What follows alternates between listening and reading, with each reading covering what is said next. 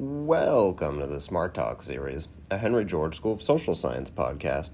The Smart Talk series is a weekly podcast with an array of discussions held with academics, policymakers, practitioners, and other professionals to explore new ideas and theories within the economics field. Today, our discussion comes from our most recent annual conference, Why is Housing So Unaffordable? Causes and Solutions. These next two episodes will conclude our annual conference content. We hope you enjoyed it, and we're looking forward to seeing you at next year's conference. We were joined by Rick Rybeck. Rick is the founder and director of Just Economics, LLC, a firm founded in order to guide policy towards helping families. Their goal is to promote job creation, affordable housing, transportation efficiency, and sustainable development.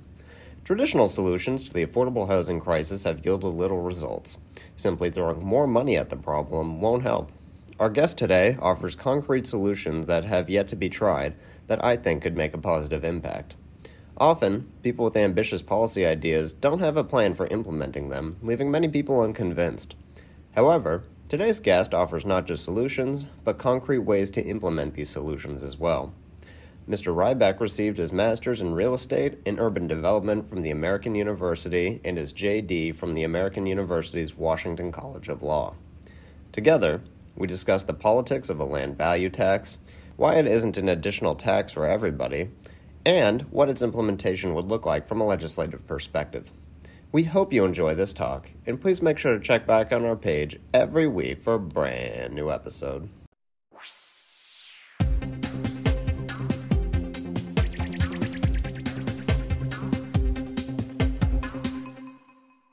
Well, thank you very much, Steve. Appreciate your introduction, and good afternoon, everybody. I'm going to talk about land value return for affordable housing. And first off, how do we define, housing affordability? In the Rust Belt, median home prices, for example, in Akron, is about $130,000. I think for many people in this seminar, that sounds pretty cheap. But if you're in Akron and you're unemployed, even a cheap home can be unaffordable. In Silicon Valley, median home price is about $1.5 million. Now, there you have a lot of families making six-figure incomes, but even they have trouble finding housing that they can afford. So are the bricks, the lumber, the plumbing supplies, or labor that much more expensive in Silicon Valley than in Akron? No, they're not. Rather, it's the price of land that is that much more expensive. And this is a graph created by my father, who looked at inflation in different components of housing costs. And he looked at it between 1950 and 1980. And he looked at the consumer price index, which is a dotted line. He looked at the cost of labor and in wage for construction workers. He looked at building materials and land.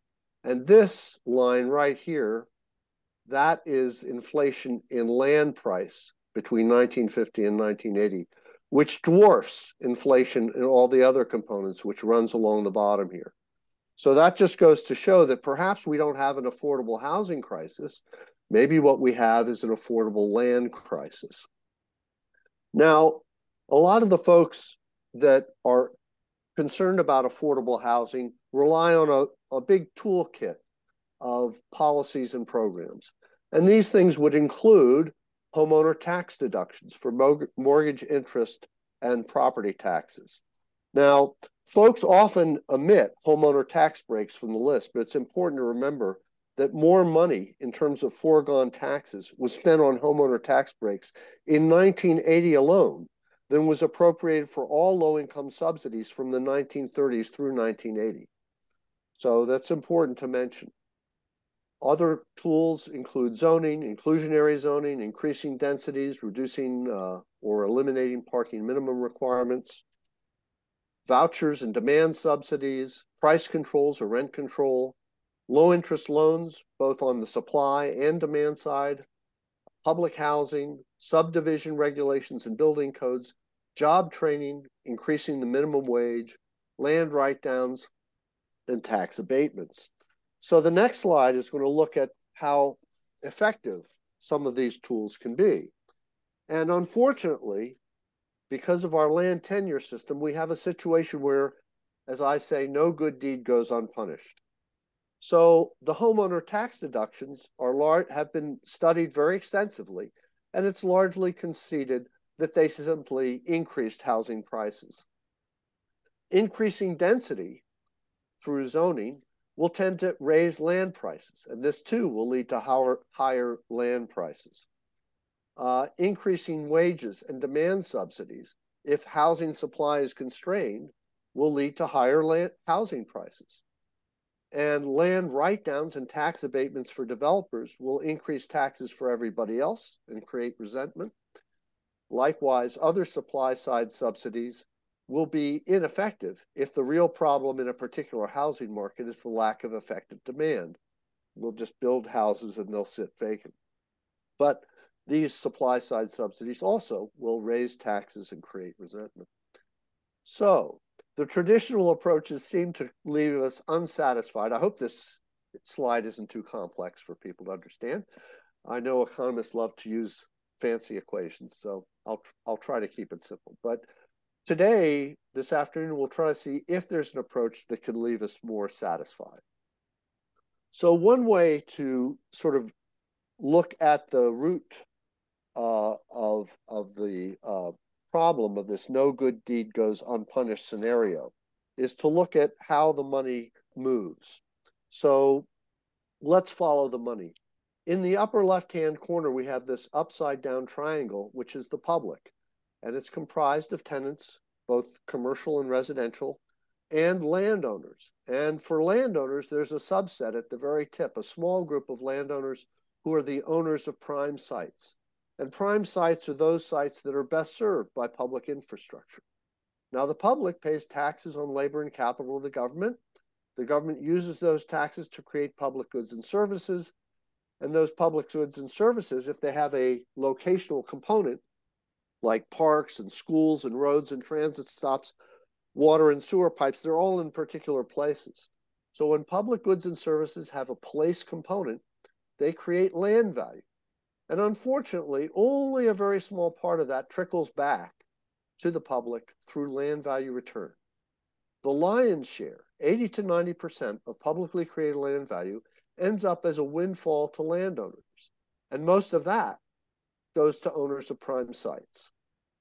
So what the key takeaway from this slide is that most of us pay for infrastructure twice. First, we pay through our taxes for public goods and services. But then if we want to take advantage of those public goods and services, we have to pay a rent premium to the owners of prime sites to get access to the infrastructure that our taxes paid for in the first place. So not a very good situation. So here's a potential remedy. And what this would be is simply enhancing land value return.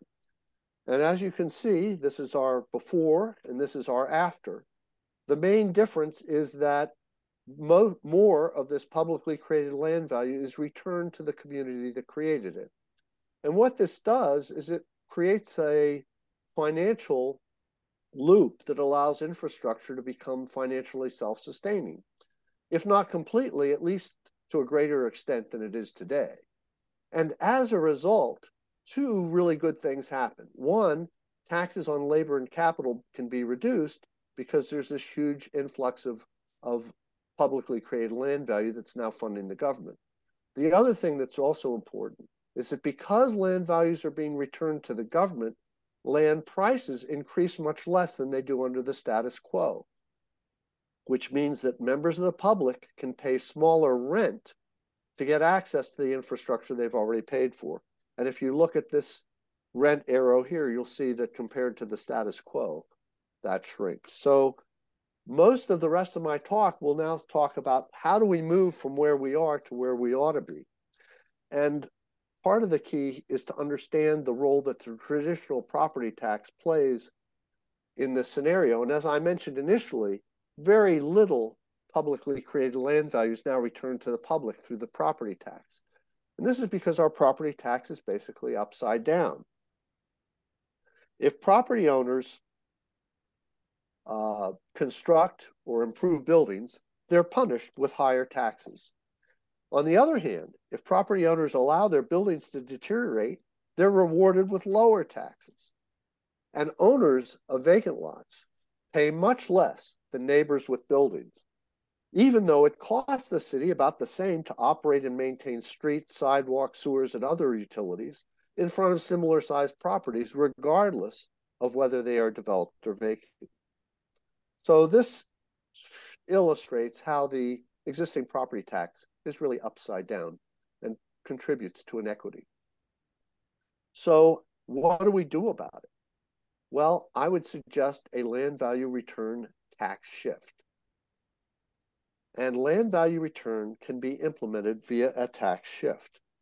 And this means that the property tax rate applied to privately created building values is reduced, while the tax applied to publicly created land values is increased. The lower rate on building values makes buildings cheaper to construct, improve, and maintain in terms of life cycle costs. Surprisingly, the higher rate on land values keeps land more affordable by reducing the profits from land speculation. Thus, without any new spending or any revenue loss, a land value tax shift can make both buildings and land more affordable. So, in terms of politics, how do we move in this direction? There are both opportunities and challenges. The opportunities include a number of issues that make the land value return tax shift palatable. One of course, the one we're talking about today is the housing affordability crisis.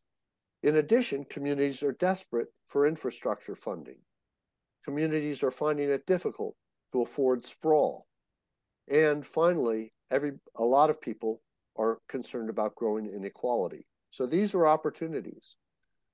Now, most jurisdictions, another opportunity that's really key here is that communities are already employing land value return. Most jurisdictions employ a traditional property tax that is levied against both the value of buildings and the value of land. So to the extent that they're levying a tax against land value, most communities are already practicing some degree of land value return. Gradually shifting the property tax off of building values and onto land values is an incremental change that can have profound and beneficial effects. And a gradual phase-in will also help avoid creating windfalls and wipeouts that would make this change politically unpalatable. So, here are the challenges. Very few understand the difference between taxing land values and taxing improvement values. Communities need state legislation to permit the imposition of different tax rates on land and improvements. And some states actually have laws that prohibit imposing different tax rates on land values and improvement values. Another challenge is that some proponents refer to this as a land value tax or as value capture. Most people don't understand either term. However, most people know that they don't like taxes. So if I propose a land value tax, I almost have a strike against me right off the bat because people hear the word tax and it makes them unhappy. And then value capture is not intuitive, and to many people it sounds aggressive and hostile. So people will raise objections to land value return tax shift, and they'll raise objections. And here are some ways to overcome them. Somebody will say, what's wrong with the property tax? And we can respond by saying, well, it's upside down. It punishes people who provide housing and jobs while rewarding those who hoard land or allow buildings to deteriorate. And people will then say, well, why not simply eliminate the property tax? And our response could be, well, part of the property tax merely returns to the public land value that the public created in the first place. And if we allow this publicly created land value to become a windfall to private landowners, it encourages land speculation, a parasitic activity that increases rents and destroys jobs. So people will then say, well, if land value return is such a good idea, where is it done? As mentioned before, land value return is done almost everywhere that there's a property tax. Unfortunately, it's just too minimal to accomplish its objectives, and it's overshadowed by the adverse impacts that come from taxing privately created building values. Land value return is very robust in places like Hong Kong and Singapore, and it was partially responsible for transforming Japan and Taiwan from third world countries into first-tier industrial economies. Land value return has also been implemented in Melbourne and in New South Wales, Australia. And, as many on this seminar are aware, there are about 15 communities in Pennsylvania that are implementing it, including Harrisburg, the state capital. So, it's not here's another objection that people will raise. Some people will say it's not possible to assess land values and building values separately. Well, first of all, people do this every day. Every day, people are trying to buy and sell homes. And if you're trying to buy a home, there's a certain type of home, a style, a size, a condition that you want. And you will find this house in many different neighborhoods. But in each neighborhood, that home sells for a different price based on the quality of schools, transportation, proximity to jobs and housing, and countless other features. And those differences aren't differences related to the condition or type of house, because we've said it's all pretty much the same. So what people are doing is they're valuing land and just saying, well, I'm willing to pay more in this neighborhood, or I'm willing to pay less in that neighborhood because of the locational differences. So when people say you can't assess land values, everyday people do it every day. Furthermore, assessors, professionals who are trained in this, can use computer-assisted mass appraisal, or CAMA systems. Many of these come with multiple regression modules, which, under the right supervision, can yield the information that we're looking for here. Additionally, it's more important that assessments are fair than that they be absolutely accurate to the penny. So that's the key thing. And the International Association of Assessing Officers can provide assistance to your community on the issue of creating accurate and fair assessment. So what we're really calling for is a new approach toward affordable housing. The old approach is primarily philanthropy. Affordable housing is seen as philanthropy pursued through demand-side or supply-side subsidies, either privately provided or publicly provided. And in addition to looking at affordable housing as a charitable activity, at the same time, we're allowing private landowners to appropriate publicly created land values. This undermines and negates the effectiveness of the housing subsidies, increasing density, improving quality of life in distressed neighborhood.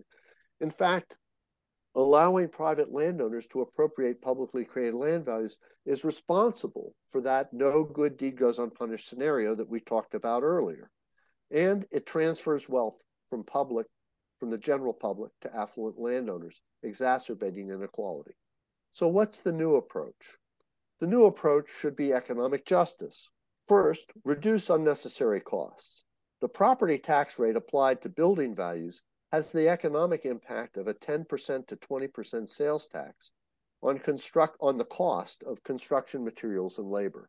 That's a huge impediment to affordability.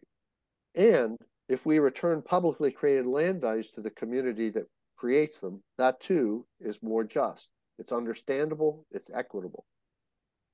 And this tax shift makes both building and land more affordable without any new spending or any loss of revenue. So, as we embark on this new approach, it's important that we be careful with language. That's why I talk about land value return or a tax shift, or I talk about the universal tax abatement, and I'll go into each of these. So if we go to a meeting where they're complaining about affordable housing or a lack of jobs or urban sprawl, and we say, oh, we can solve that problem with a land value tax. As I mentioned before, all that people in the audience will hear will be the word tax. They will assume that what you're talking about is a new tax, and they will reject this proposal without debate. And they won't hear anything you say in support of it. So instead, we should refer to any legislation that accomplishes this goal as a Universal Tax Abatement Act. It emphasizes that the tax rate will be reduced on all buildings and not just those of a favored few, as is typical with most abatement schemes. And if people say, well, what's the concept behind the Universal Abatement Act? The answer should be land value return, because the term land value return scores better with focus groups than value capture or land value tax or any other term. Land value tax was not tested, but probably would get the worst reception. And the next slide is from a study done by the Lincoln Land Institute of Land Policy, where they asked people, first, they said, what do you think about a policy that funds infrastructure with property values generated by that infrastructure? And 62% of the people, when they were explained the concept, said, oh, we think that's a great idea. And then they said, okay, here's some terms that explain this concept. What do you think about these terms? And when people said land value capture, only 40% of the people liked it, and 30% really had a strong negative reaction. Land value return had a 52% favorable reaction and only a 14% negative reaction. So you can see the scale here. And the key thing to remember is that change is always hard. So let's not make it more difficult than it has to be by using terminology that people have a negative reaction to. If we refer to what we're doing as land value return, we get a leg up in a very difficult process. How does the traditional property tax compare to the universal tax abatement? Here's the traditional property tax. It's simply the building assessment and the land assessment times the tax rate equals tax liability. The universal tax abatement is simply the building assessment times a lower building rate plus the land assessment times a higher rate, and you add those two together to get your tax liability. And the term universal tax abatement, I believe, will generate more favorable response from audiences than the term land value tax. So steps toward implementation. Legislation. First, you need to, and I'm having trouble seeing this slide, you have to identify the stakeholders and develop outreach campaigns appropriate for each group. You have to look at the affordable housing groups. Community land trusts, of course, share our philosophy. Anti-poverty, job creation, and economic development, labor unions, they all have a stake in this. And as you know, Black households make 60% of average white income, but Black households have only 10% of average white wealth. And again, that goes a lot to disparities in the housing market. So people who are interested in anti-poverty and social justice should get on board with this campaign. Environmental groups should support it because it reduces urban sprawl by promoting infill development. And I think that, excuse me, sorry about this.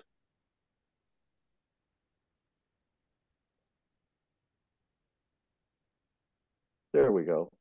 So we need to create a coalition of organizations and communities and agencies.